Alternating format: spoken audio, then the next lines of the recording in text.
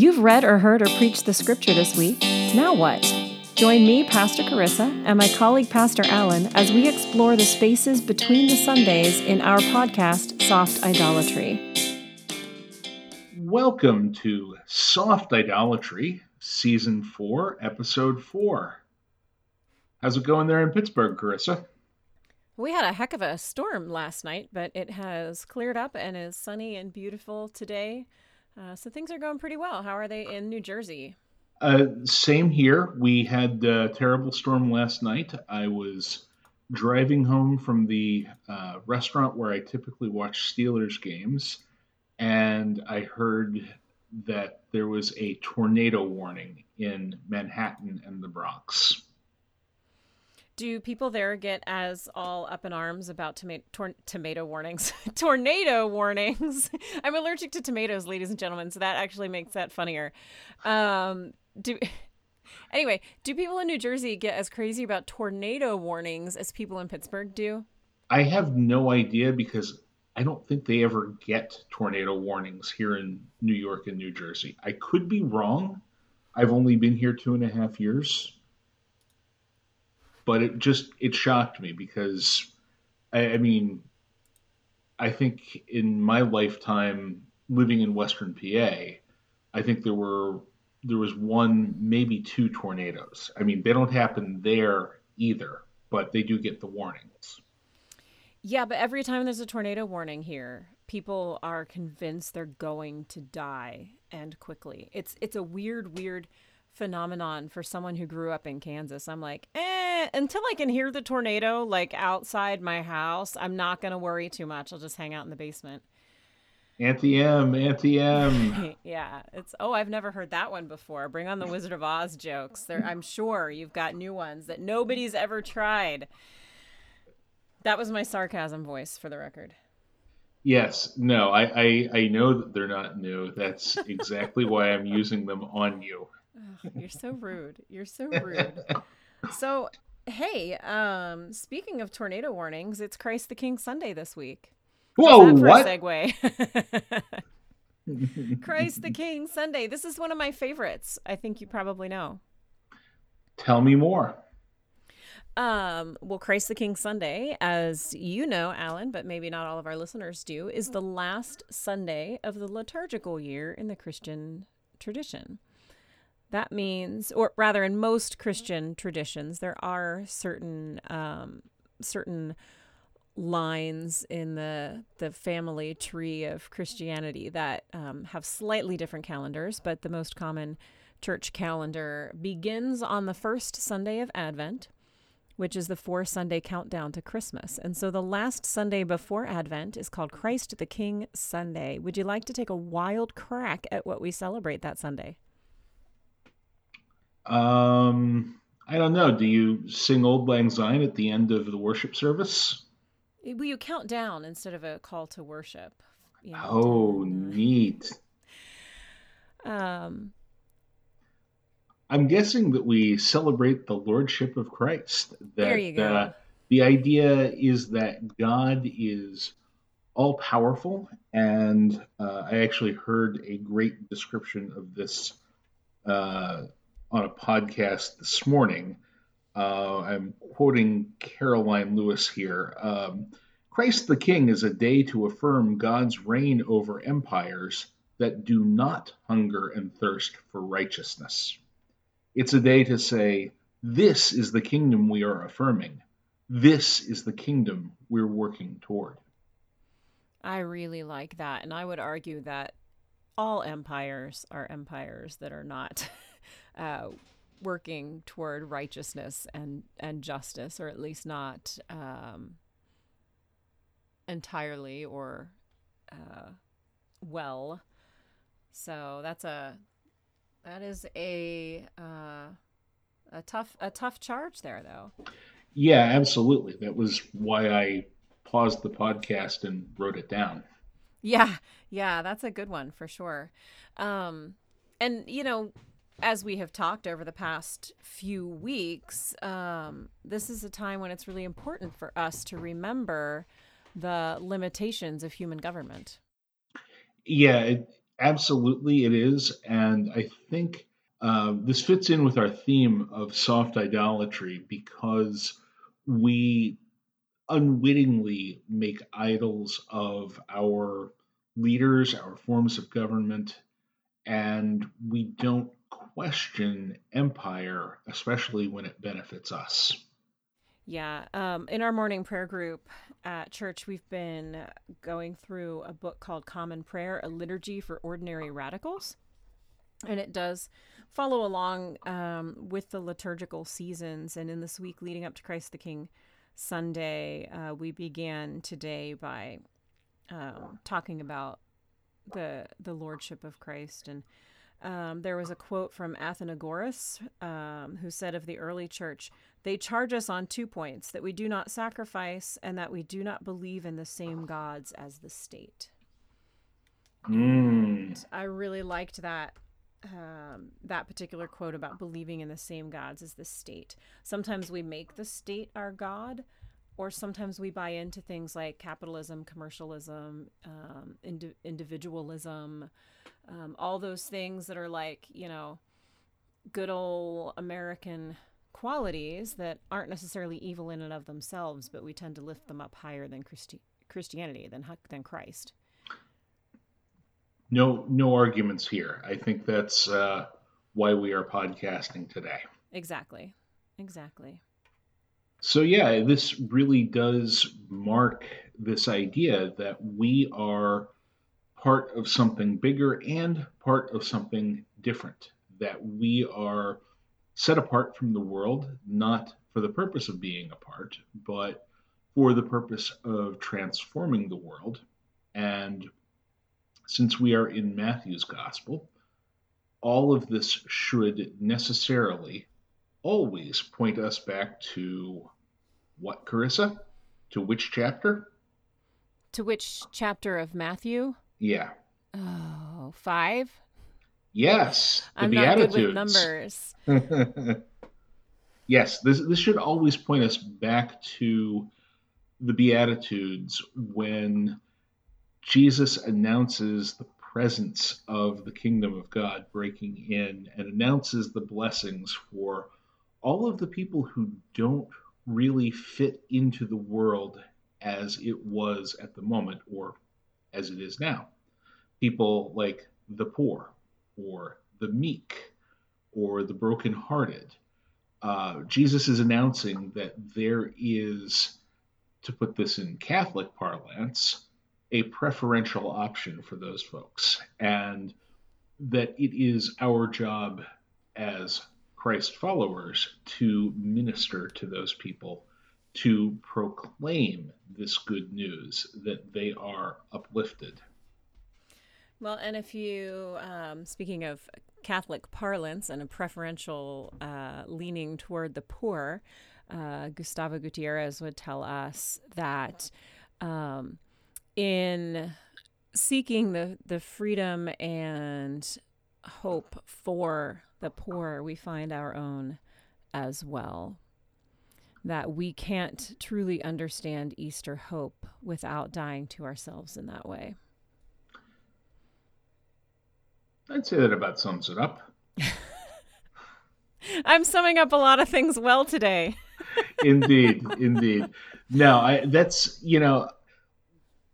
this past Sunday we wrestled with the parable of the talents. And I know personally I have always had a little trouble with it because it seems harsh or unfair to the third slave who, did return what belonged to his master. But I started thinking about it some more, and uh, I wondered if maybe the outer darkness with the weeping and gnashing of teeth was not some eternal place of punishment, some external hell, but rather simply our present reality without relationship, our present reality of isolation. Mm. And the third slave just never really embraced the idea of the inbreaking kingdom of God. And I think that carries through with all of uh, all of the things that Jesus says in this Sunday's gospel reading that is sometimes called the judgment of the nations or the parable of the sheep and the goats, though truthfully it's not a parable.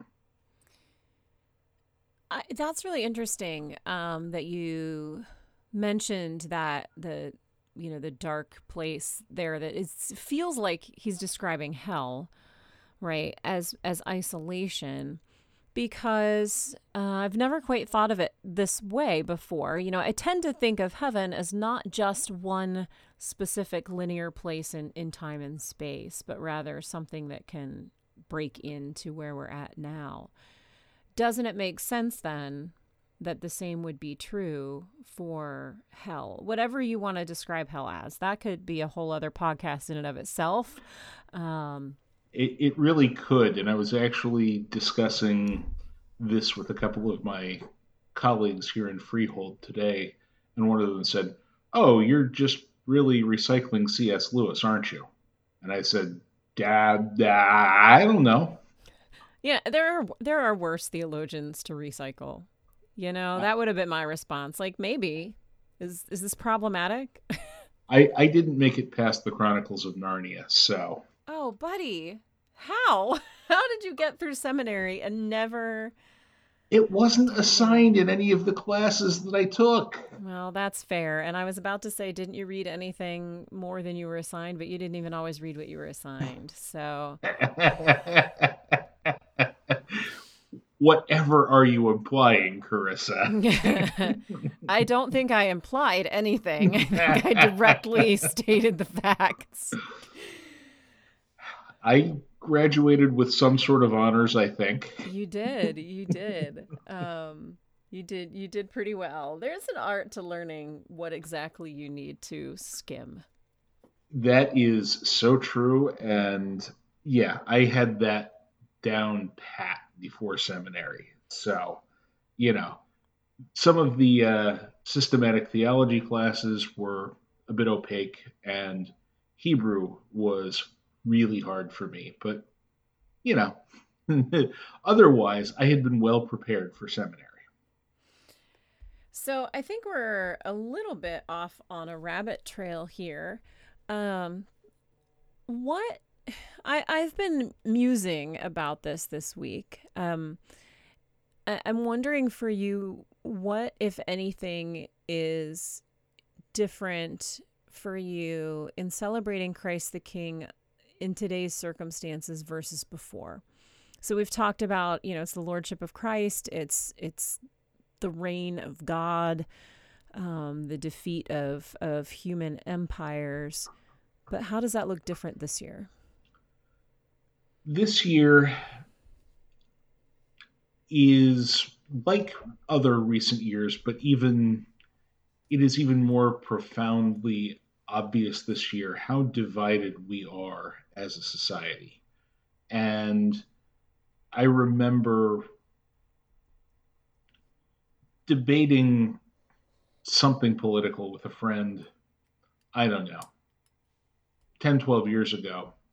And he said, "You can have your own opinion, but you can't have your own facts." And now, more than ever, it feels like no, no, we can have our own set of facts and we can have our alternate realities. And it makes me wonder and sometimes despair a little that if we are called to build this kingdom of God here on earth, and we are operating from a different set of facts with other people who also believe they are called to build the kingdom of God here on earth, then we're going to have a lot of problems building that kingdom. Hmm.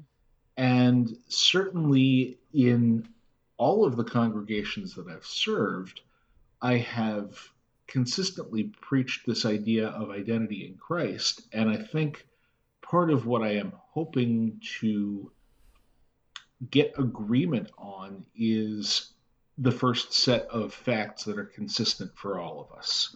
I mean, we have 1,700 years worth of confessional statements, which in theory we all agree on.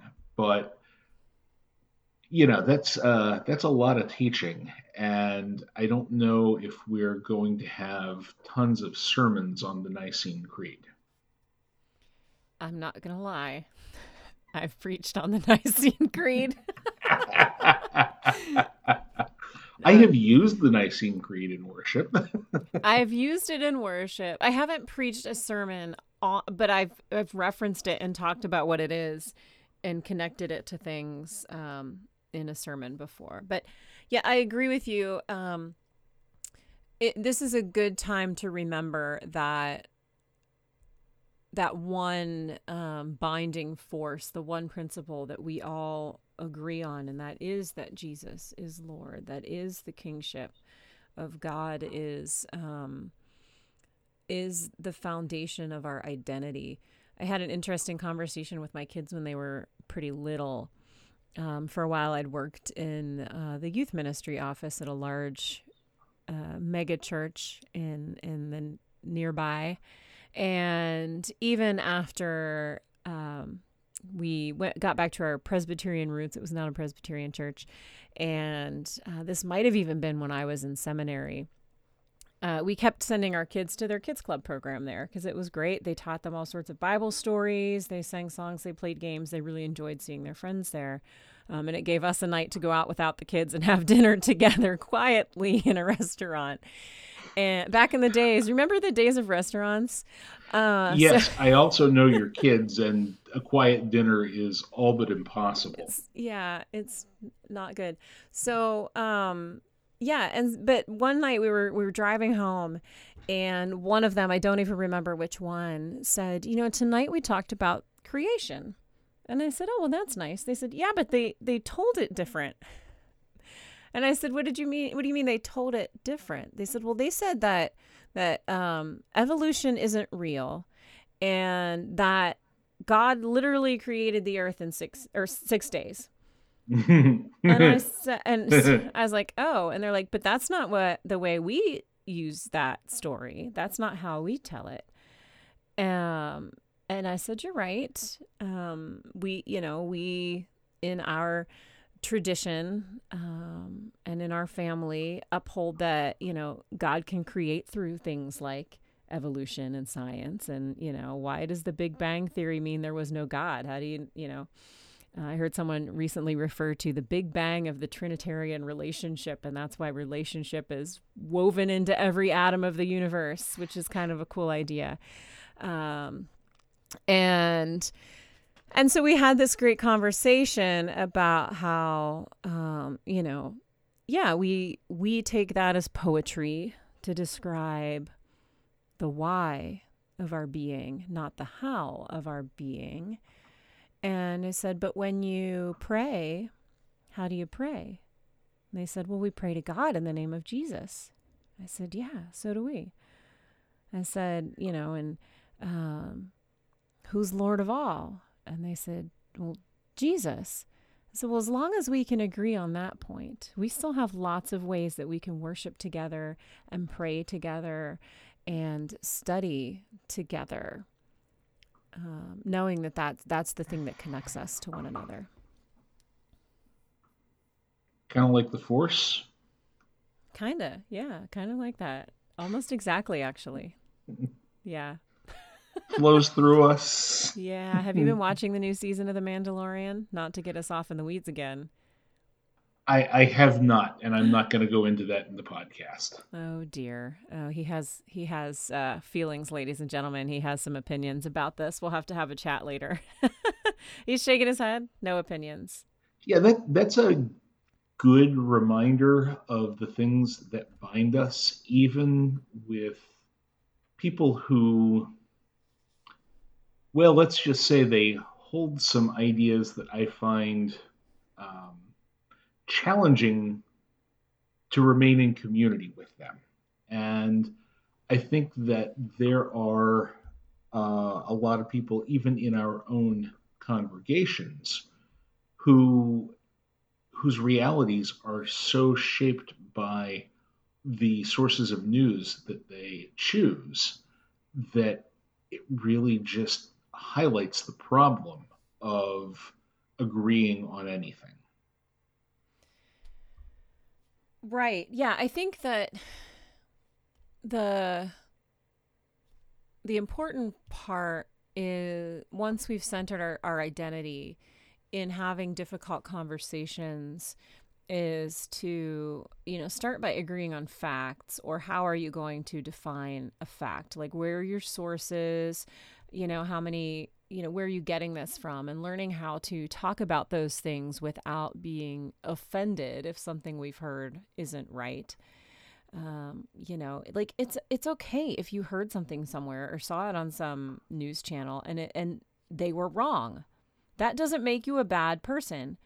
What Well, is you know wrong? what I think of the whole good person, bad person dichotomy, anyhow. Well, I mean, so if we're going to be good Reformed theologians here, we have to say that we are all depraved. We're all bad people, right? Mm-hmm. But what I'm saying is that there's nothing, there's nothing inherently bad about um, hearing something that was untrue and believing it, right? That doesn't make you less of a person, or bad, or however It you want to doesn't frame that. make you less beloved in the eyes of God. Yes, thank you. It doesn't make you less a child of God. It doesn't make you less important or anything like that.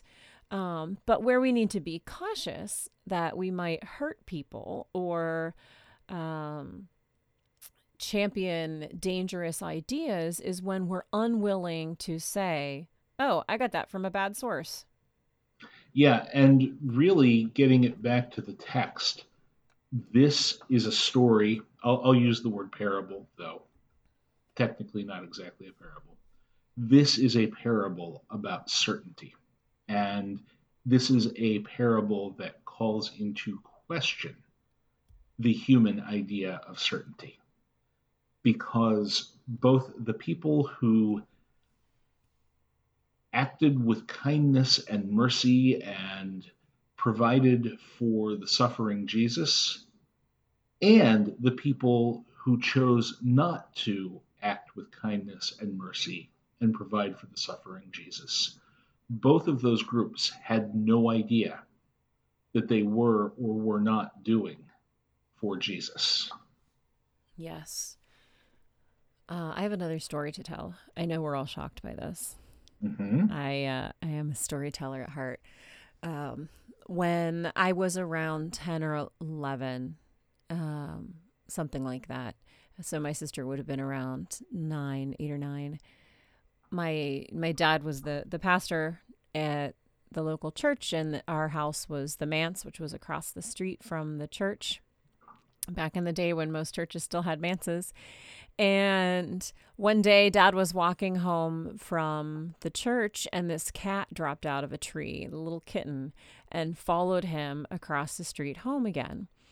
And it arrived, it was in September, it was right around my sister's birthday.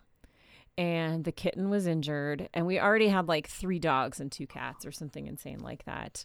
And, my parents did the right thing and took the cat to get fixed up at the vet, because it had this big wound that needed to be tended to. And they were debating whether or not to keep this cat. And my sister said, "Doesn't the Bible say that you're supposed to take care of everyone because you never know when it might be Jesus?" We had that cat for 18 years. Because how do you argue with that? Like, that is some solid logic right there. It's some solid theology right It there. is. It Yeah. absolutely is. Yeah. We don't know who's Jesus and who's not. Yeah, we don't know. And that was also a big the idea of we don't know the suffering Christ when we see him or her is a big thing in my journey as well. I had an awful job with an awful boss who used to just bitch and moan about the people we worked with. It was a temp agency, and I was a customer service rep. And most of the people that we found work for were addicts and alcoholics, and they were just tremendously unreliable. It was a difficult place to work. And uh, he would come, he was the branch manager, and he would come in sometimes just fuming about some stupid thing one of the workers had done. And he'd lock the door, and we had plastic chairs all over the reception area, and plastic lawn chairs, and he would just start picking them up and throwing them Bobby Knight style, and kicking them and yelling and screaming. Um, well, if I did it, you'd get a real workout on the bleep button. But just a long string of profanities about these awful, stupid people, as he would put it, and it was like funny for 5 minutes, and then it wasn't, and then it was, wow, I don't know what's inside of you, pal, but um, there is only so much yelling and screaming you can do before you say, I'm working in the wrong place. Or you might say, huh, that person is suffering too, and maybe that's what the suffering Christ looks like when he or she walks through the door. Yeah. Yeah, we just always need to be on the lookout because we don't know. We don't, and it's not to say that any of those temporary laborers were in fact the second coming, but the ethic there is how you treat them is how you treat Jesus. Right. And that was, I mean, I had only in the last year started back to church after being away for a long, long time, and that hit me. I was like, oh man, this is one of those lessons, isn't it? Yeah. Yeah, it sure is. So It's it's if you can't get outside of your own bubble, if you have constructed your own reality and it does not have God or Jesus at the center, then it is some form of idolatry, because you will either be making an idol of yourself, or you will be coveting all of those wonderful things that you don't have, and you will be stoking the fires of commercialism or what have you. But yeah, you have to learn to see that. And I know it was a big revelation for me. And just like the injured kitten story, you have these moments of clarity, and you realize that it's not just what you do, and it's not just what you believe, but it is how you follow Jesus. I think that surprises people too when we follow Jesus in that way, you know? Mm-hmm. I know you know this, but a number of years back, gosh, probably 15 years, not quite 15 years ago now, we took in a teenager who we'd known from youth group. We'd mentored him for a while. And one day when he was about 17, he called us up. He said, they're emancipating me from my mom, and they're going to put me in a group home because I don't have any other family. And that would have been a death sentence for him. I truly believe that it would have been, if not imminent, it would have been bad. Um, so we said, well, where do we sign? And he's been with us. I mean, he doesn't live with us still. He's 30, but, he's been part of our family since then. And when he first came to live with us, people were like really taken aback. And we got an awful lot of pats on the head and patronizing. Oh, it's good for you. How good of you to take in this kid. I'm thinking, are we reading the same Bible? Because we didn't have a reason not to, other than our own comfort. We knew him. He was a known entity. It wasn't like we thought he was going to be dangerous for our family or anything like that. So I think it surprises people when we do stuff like that, when we do feed the hungry and clothe the naked and house the homeless. Yeah, that when we welcome the stranger or the foreigner, and that really, I I actually didn't realize that was how Brandon came to be a part of your family. I did not realize you had that church connection to him. Don't know how we never had that conversation, I don't know either.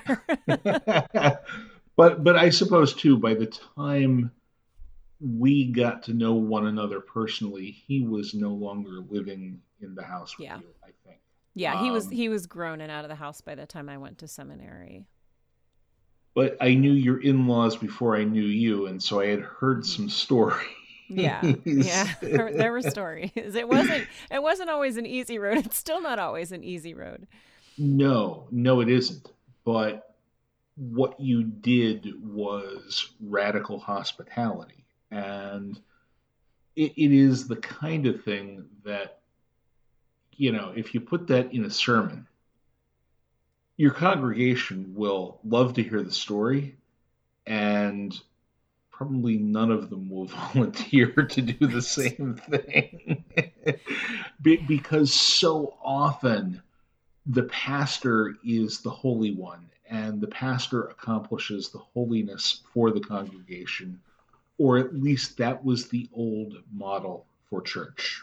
Yeah. And that's actually why I try not to use stories like that in my sermons.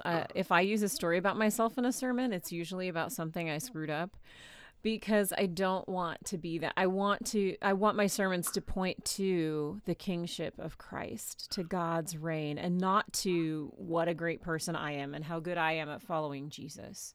Yeah. Right, absolutely. You can never be the hero of your own sermon. And if it seems to be going in that direction, you need to point out that it is because of the intervention of the Holy Spirit that you can put yourself in the story like that. Yeah. Yeah. And yeah, so I don't tell that to say that, we're awesome people or even that we're great parents. I don't think we're terrible parents, but I'm sure our kids will be talking about us in therapy one day. I know I'm talking about my parents in therapy. Thanks, mom and dad. Um, but, but rather to like just the way people reacted to that, as you put it, radical hospitality. Like they're like, wow, we see the good in that, and we're not going to do it. Yeah. Yeah, it's I, one of the things that I have preached at all of my congregations is, if you want to grow, and growth can mean many different things. But if you want to grow in your faith, you have to get outside of your comfort zone. And as I look at your situation with taking in Brandon, you were outside of your comfort zone in many, many ways, and even more outside of the comfort zones of many of the people we have served as pastors. Yeah, we went from having one child to having four, or yeah, from having one to having four in the matter of like 2 years. Because he came to live with, we had one, my daughter from my Mm-hmm. first marriage, and then Gloria was born a year later. Brandon came to live with us, and a year later, Levi was born. That was dumb. Don't do that, ladies and gentlemen. Space it out a little better. Um, yeah, so I think I think this connects, and correct me if I'm wrong, but the the the space that I am sitting in, this Christ the King, and the way that I am sitting with the kingship of Christ this week as we move into the end of the year here is the idea that no matter what sort of trials we're dealing with, be it a homeless teenager moving into your house or a kitten showing up, right? Or whatever, a bad, angry, not necessarily bad, angry boss yelling and throwing lawn chairs around the office, whatever those are. This Sunday is here to remind us that God is still in charge. And I often use it as a time to talk to folks about the liturgical calendar and the seasons and why we have those seasons in the church rhythm. They're not just like arbitrary ways to regiment stuff. They're ways to feel the rhythm and the flow and remind us of these important themes of scripture and theology as we move along. And I think that, in another year or two, God willing, when, things are getting back to normal and we're not wearing masks everywhere, we'll be talking about, do you remember that holiday season that was so hard because we couldn't have Thanksgiving with our whole family like we normally do, or we couldn't fly to visit somebody, or we didn't get to sing Christmas carols at church the Sunday after Christmas or on Christmas Eve. And it'll make those moments so much sweeter when we look back and say, but God brought us through that. Amen. I think that's all I got today. That's why I said amen. Okay, excellent. We're on the same page. Amen and amen. Well, I'm happy to call that a wrap then. But I'm not happy to wrap. It's not pretty. I don't end well. Yeah, I like gift bags because I don't like to wrap. Well, we both are very funny. Would you mind praying, and then I will talk us out of here? Let us pray. Gracious God, too often we fail to proclaim that Christ is King.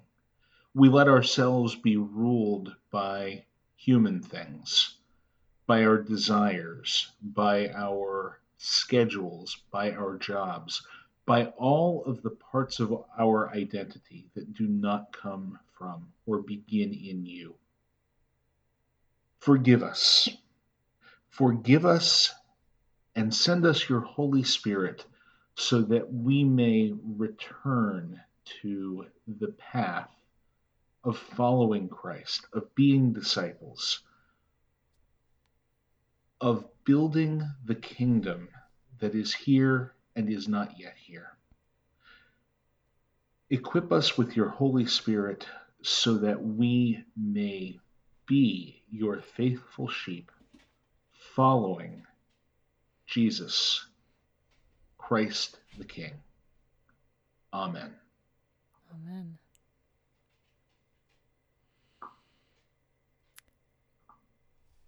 Friends, go in peace to love and serve the Lord by loving and serving one another. We'll talk to you next week. Talk to you next week. Alan, speaking of royalty, though. Yes. I was thinking, you know Prince Harry, right?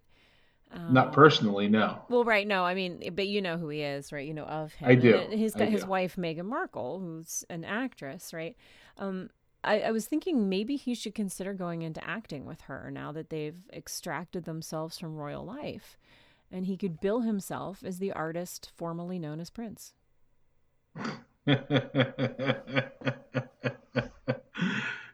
Good joke. Too long of a setup. The problem is the easy setup ones, you always guess the answer, and that's no fun for either of us. Well, it's probably more fun for you than for me. Well, on that note. Thanks for joining us on Soft Idolatry. For show notes and more information, check out our website at softidolatry.com. To send us questions or comments, you can email us at info@softidolatry.com. And if you'd like to help support this podcast, please become a patron at www.patreon.com/softidolatry. That's Patreon, Patreon.